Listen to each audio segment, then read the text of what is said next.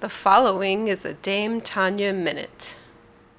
I just have to talk about something that I came across recently that was just so completely wrong. I was just stunned.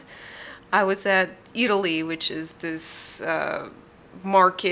Italian market created by Mario Batali, Joe Bastianich, the very well-known chef and restaurateurs in New York City.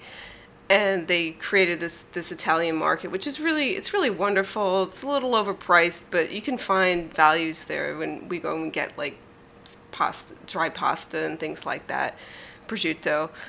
And there's also little restaurants in there. They're really more like eating stations than they actually sit down and inside a restaurant. It's like sort of inside the market, which is also kind of cool.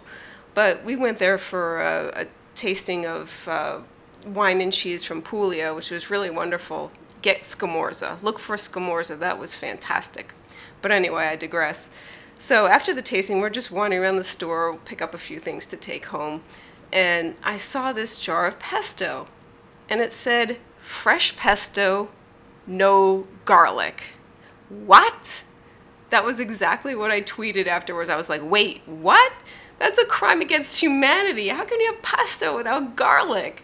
I mean, as the frugal gourmet says, if your friends don't like garlic, they're not your friends. This has been a Dame Tanya Minute.